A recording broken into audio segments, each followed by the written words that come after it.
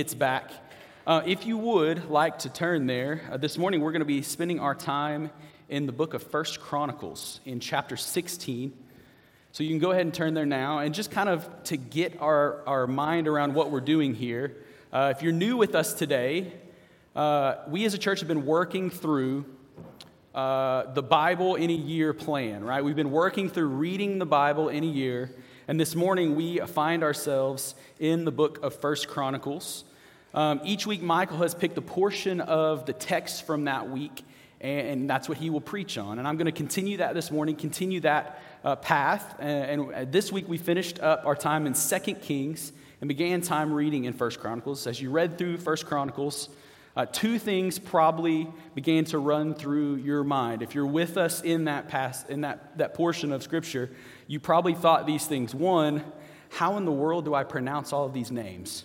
The beginning of the book focuses on the genealogies and the descendants of many of the people of God. And we see there lots of really interesting and cool genealogies and how they all line up. So if you're looking for baby names, it's a great place to start. So you can look there and see some really awesome genealogy and how it actually gets to the point of focusing on the second one. Some of this sounds familiar, right? Speaking of David and Saul, the stories of David and the other kings, right? As we work through 1st and 2nd Chronicles written as one book, it's a reference back to the kings of the past. David, Solomon, Hezekiah, and others, to give to those that are further down the road, right? This is being written at a time further down the road and living really in a time of suffering and hurt. It's to do a couple things. It, one, points them back to how God has worked through everything that it speaks of. Genealogies, kings, all of these portions of time to continually fulfill the covenant he has made with his people, Israel. Even through hardship and difficulty and the current situation that they find themselves in, the unknown writer that they find themselves in, God has always held up his end of the covenant. The unknown writer wants to remind God's people of that to give them hope. It's an opportunity for them to look back, see what God has done, and trust that God will continue to do what he has done before. It also points to the coming Messiah and King that would fulfill all the prophecies that had been spoken to the Israelites up to this time. For centuries, they had looked for the Messiah that would lead God's people and ultimately fulfill the covenant that God had made with his people, the one that would deliver them. It speaks often of deliverance and the one that would deliver them. They had heard prophecy passed down from generation to generation about God's promise to bring a Savior, a Messiah, who would redeem his people. We know this, having the whole book, having the entirety of the Scriptures, to be Jesus. But until this point, they didn't know who this promised one was. And we're looking to the kings, specifically David, who was held as one of the greatest kings. And yet, even in God working through David in amazing and mighty ways, there was a covenant promise of one that was coming who was even better than David. Just before our passage today in chapter 16, we kind of get to the story portion of what we read here in 1 Chronicles. After the fall of Saul, who was kind of the key example of leading in the opposite direction, right, of God's will. It says in chapter 10, verses 13 and 14, he didn't seek guidance from the Lord, and therefore God let him be destroyed. We get to the point of David being anointed as king. And we've seen this story before, right, in previous passages of Scripture that we've even read together as a church.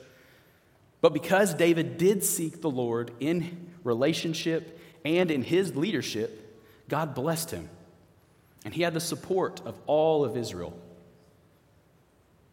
In chapter 11, verse 9, it says, "And David became greater and greater, for the Lord of hosts was with him."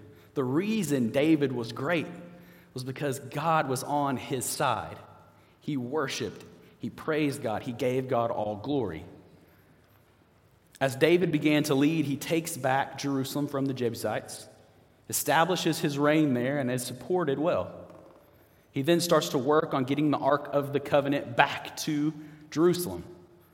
He has a few hiccups, but that's the process he's working through, right? He's trying to get the Ark back to Jerusalem. The nations all support and affirm this. His reign as king and even sent thousands of individuals to serve him in the form of armies and leaders. In chapter 12, verse 38, it says, they all supported David as king with a whole heart because they knew God was working in him. As the people around him saw what God was doing, they followed, they supported. They were there on his side. And we see that in how the nations all came around him and rallied around David. They affirmed him as leader. They supported him, and they did so with a whole heart. Once the Ark of the Covenant was back in Jerusalem and back with David, he called his people to worship, to pray, to thank God for all he had done, as we're continuing to do for the people of Israel. This leads us to our passage today in chapter 16, and we'll focus mostly on verses 8 through 36, and we'll get to reading that here in just a minute. But this is titled David's Song of Thanks. That's what we're going to focus on today, this song of thanks, this psalm. Within this psalm, David calls his people to some specific things. And in doing so, I believe, is calling us to do these things as well. These things have been written down in the scriptures and have lasted for generations so that you and I would be able to gain wisdom and knowledge from them. And I believe that is exactly what we can gain here in this passage of scripture. These specifics that we'll get to here in a second are David and his people's response to God's provision in their life. How God had supported David, how God had led them to the path of where they were then. How God continued to support them in the way that he said he would through the covenant. God is still a God who provides now. And that's something we need to know as God's people. So we should look at this as a challenge to each of us. To think on these things today and think on how we respond to God's provision in our own personal lives.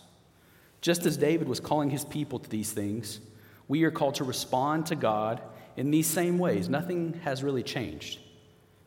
And I believe we see here that these responses all work kind of hand in hand.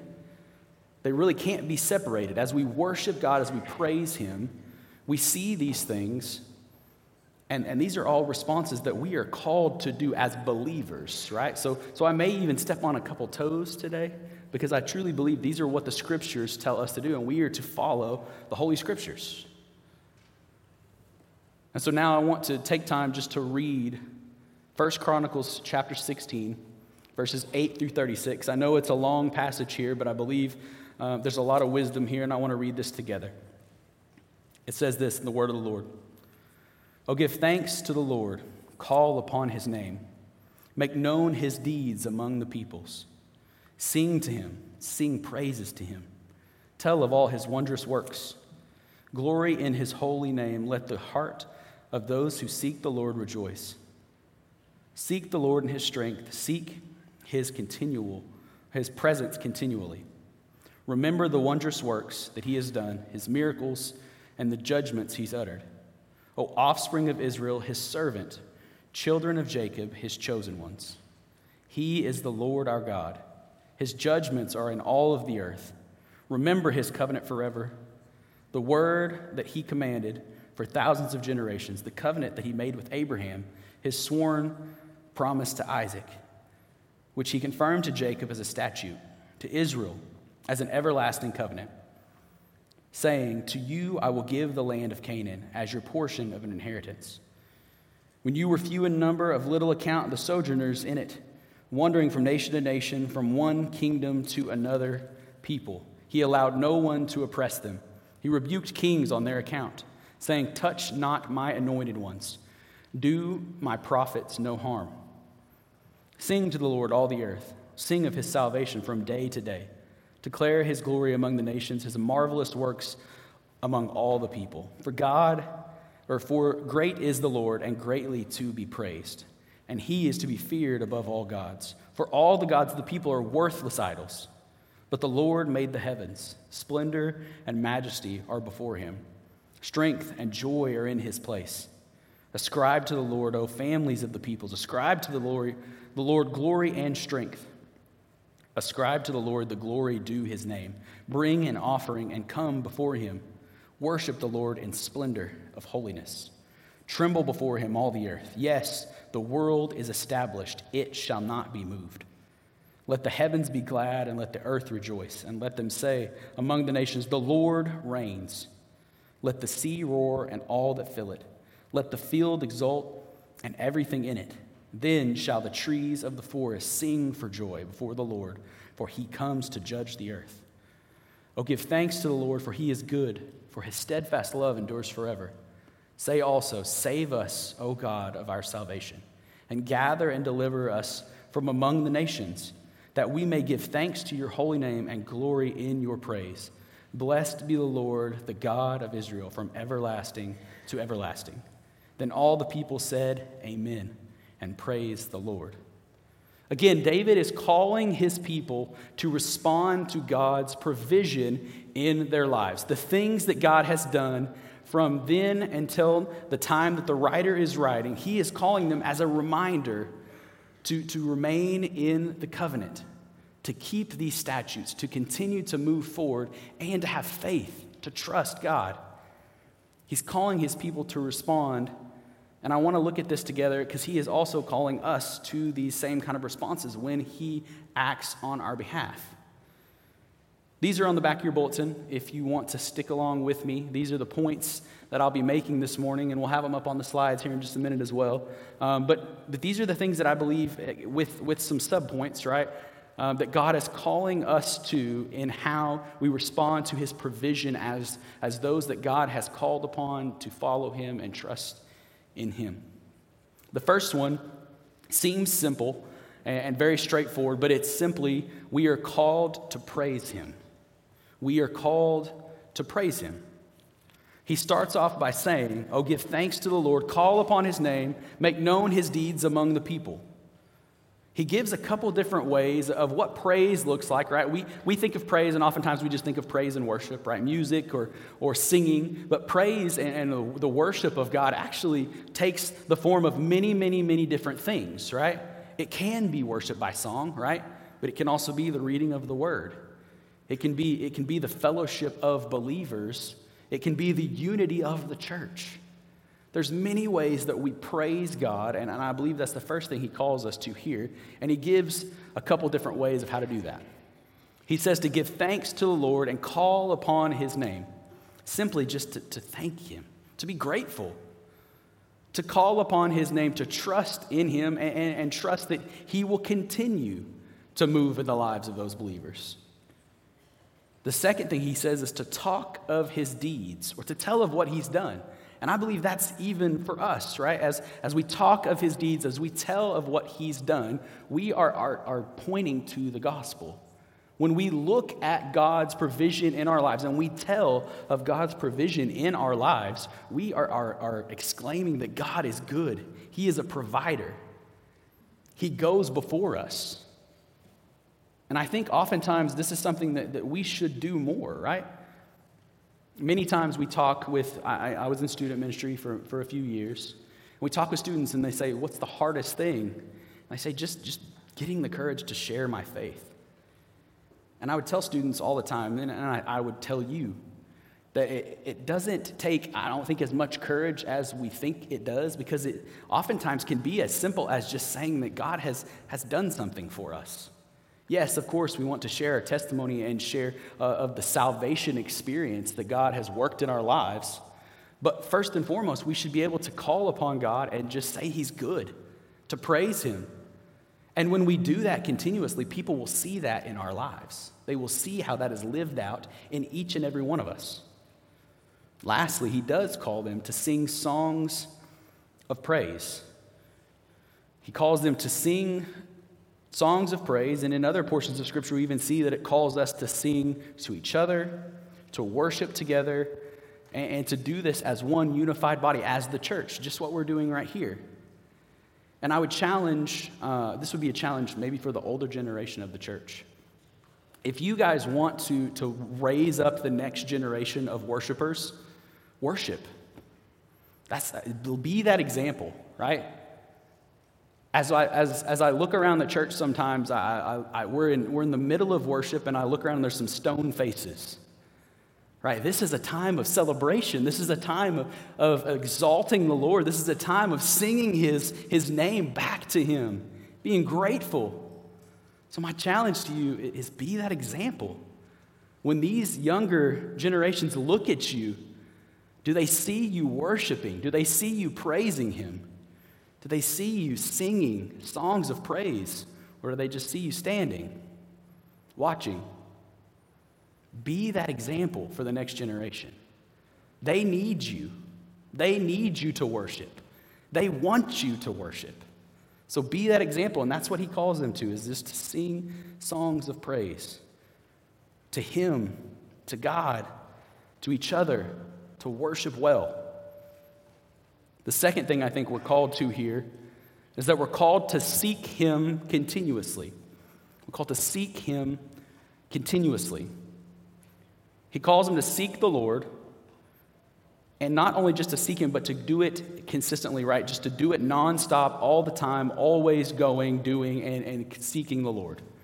This is key, I believe, in the life of the believer, right? As we seek the Lord, it is something that we should do on a consistent basis. It's not a periodic thing. It's not something that we do here or there. It is a continual thing. As we seek the Lord, it builds us up because it grows us in our relationship with him, and it also grows us in our knowledge of the Scriptures. It grows us in our ability to proclaim the Word. We need to seek him continuously. Seek, it says here, seek his strength. Ask him to move. Ask him to move in your life, but also to dwell in what he had done for them previously. And that's a little bit different, right? To dwell on what he had done in the past. Our faith in Jesus should always cause us to think back on the sacrifice that Jesus made for us in the first place. When we think back on what Jesus has done, our faith in him, it should point us directly back to when he started moving in our lives, when he started acting upon our hearts, when he called us to him. How we apply this is maybe even more awesome for us than it was for the Israelites.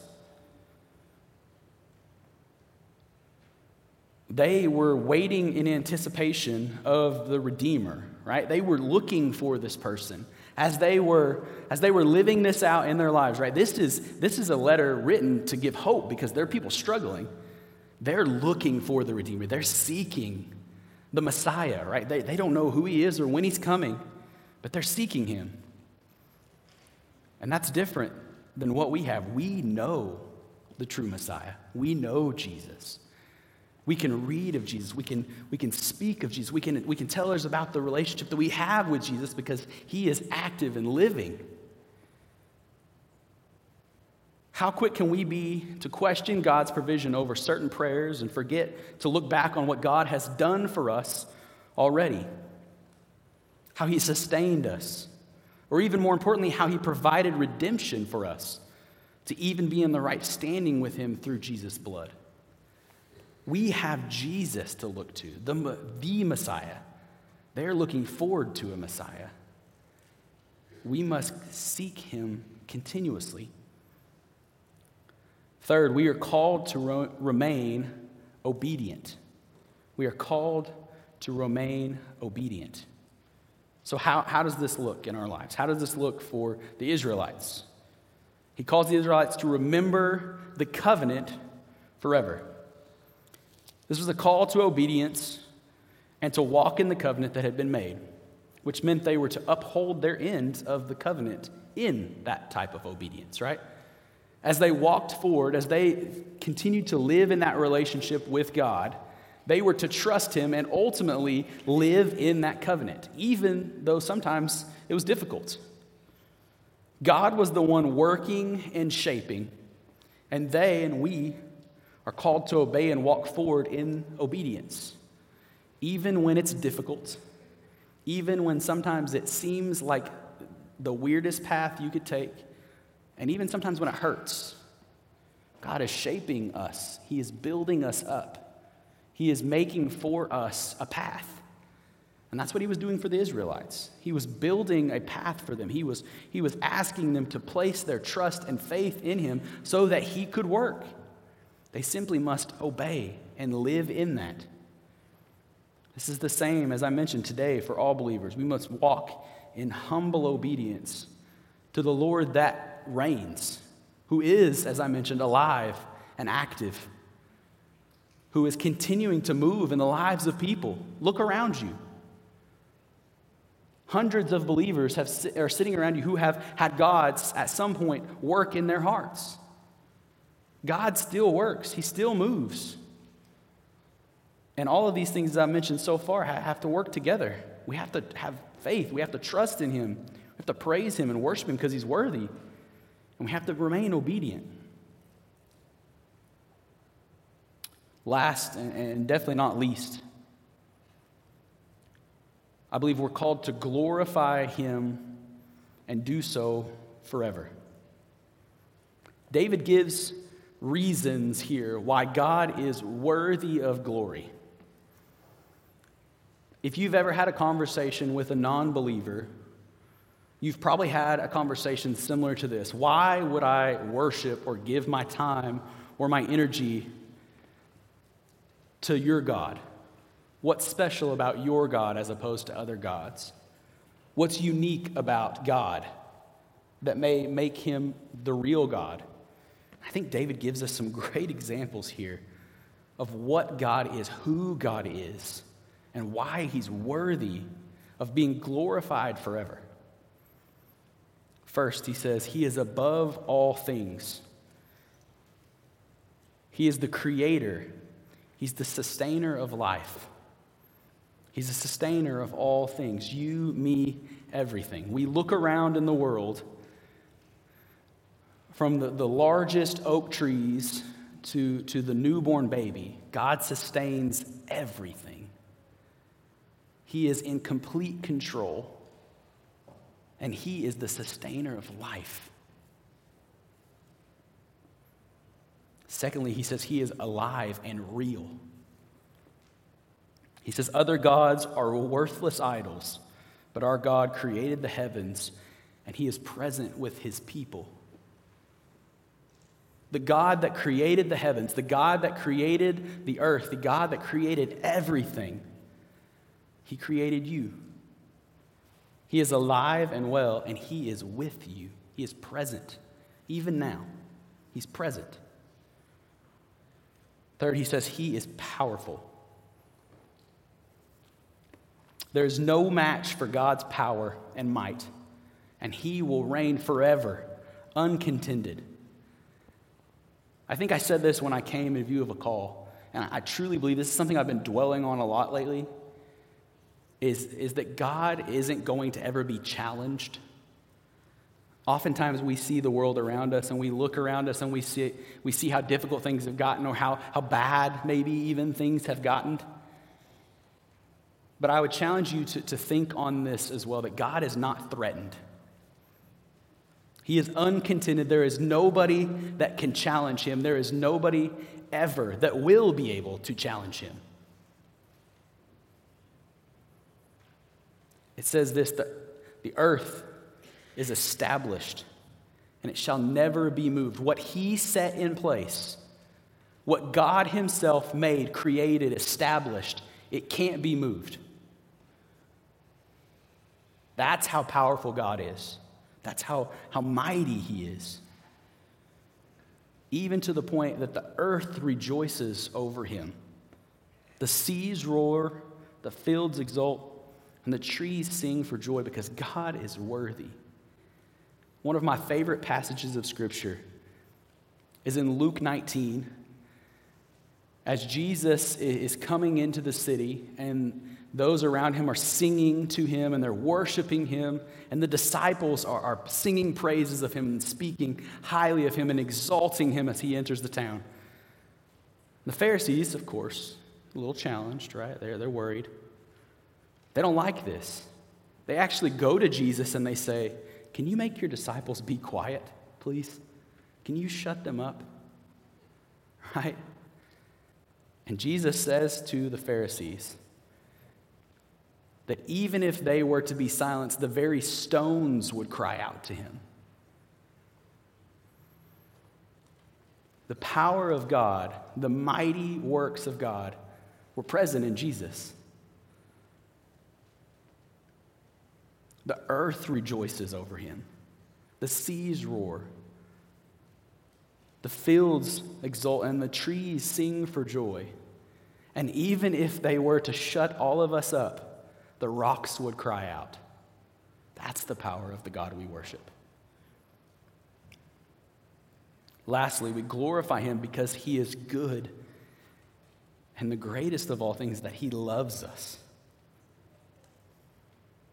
The Holy Book is a testament. The Scriptures are a testament to that from the beginning to the very end.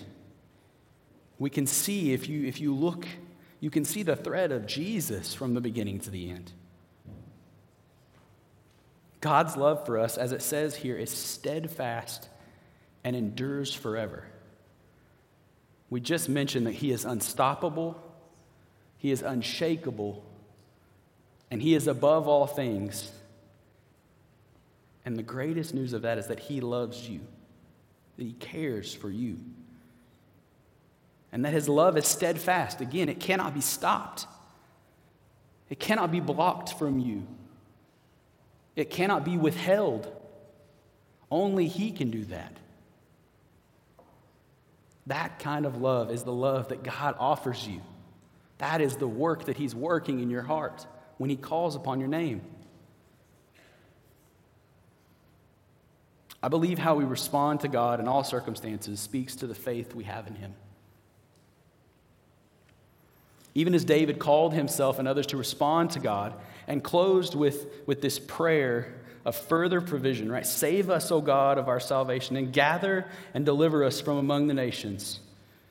He asks these things with a goal, right? He finishes by referencing that it is all for God's glory and to further boast in his name, that we may give thanks to your holy name and glorify in your praise. Blessed be the Lord, the God of Israel, from everlasting to everlasting. So again, this morning, I want to take time now just to ask these questions of you that I asked at the beginning. How do we respond to God's provision? How do we glorify his name because of that provision?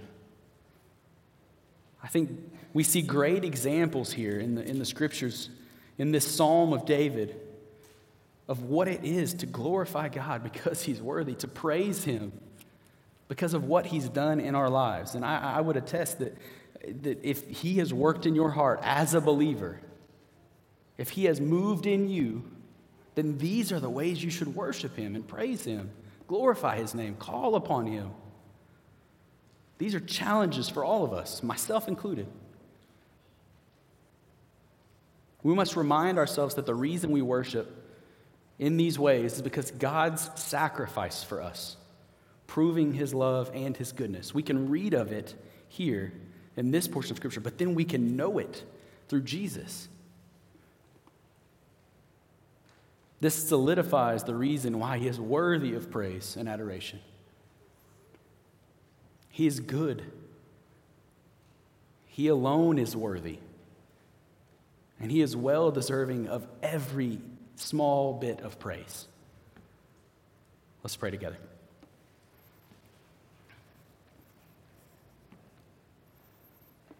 God, you are good. And we thank you for this passage that helps us remember that you are far and above worthy of every bit of worship and praise that we could ever offer you. Even the breath we breathe is provision from you. So may we respond to that in the ways we should.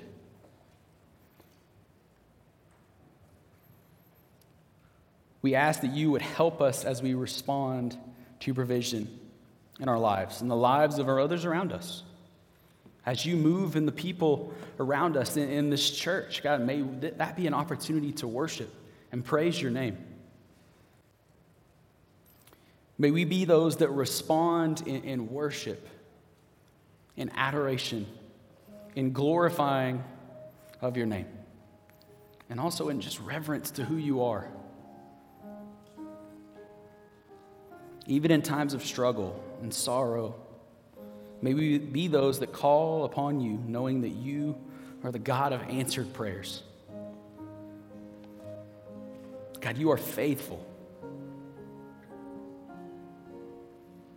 And for those that seek you, God, that you live within us.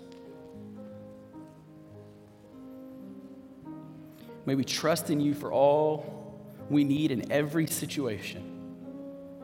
And speak of your goodness because you deserve it.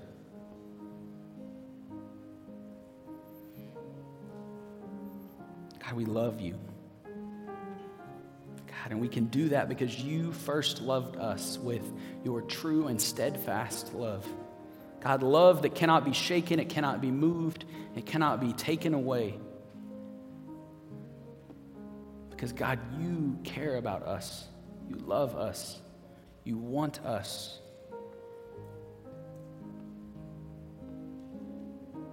God, may we just embrace it. May we act on your calling on our lives. We do all of these things in the name of Jesus. Amen. This morning, if God is moving in your heart, I would ask that you would take this time as this time of response to listen to that, to act upon that calling. If you feel God moving and you feel as if God is calling upon you today to give your life to Him, we would love to have an opportunity to talk with you.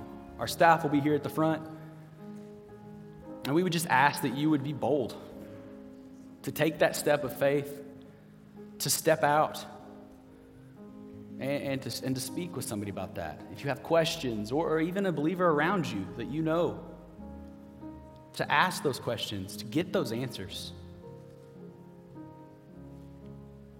If you simply want to come down to the steps and you want to pray, that will be open as well. But we truly believe that every time the word of the Lord is proclaimed, the people of God are called to respond. So let's stand together as we respond together in song.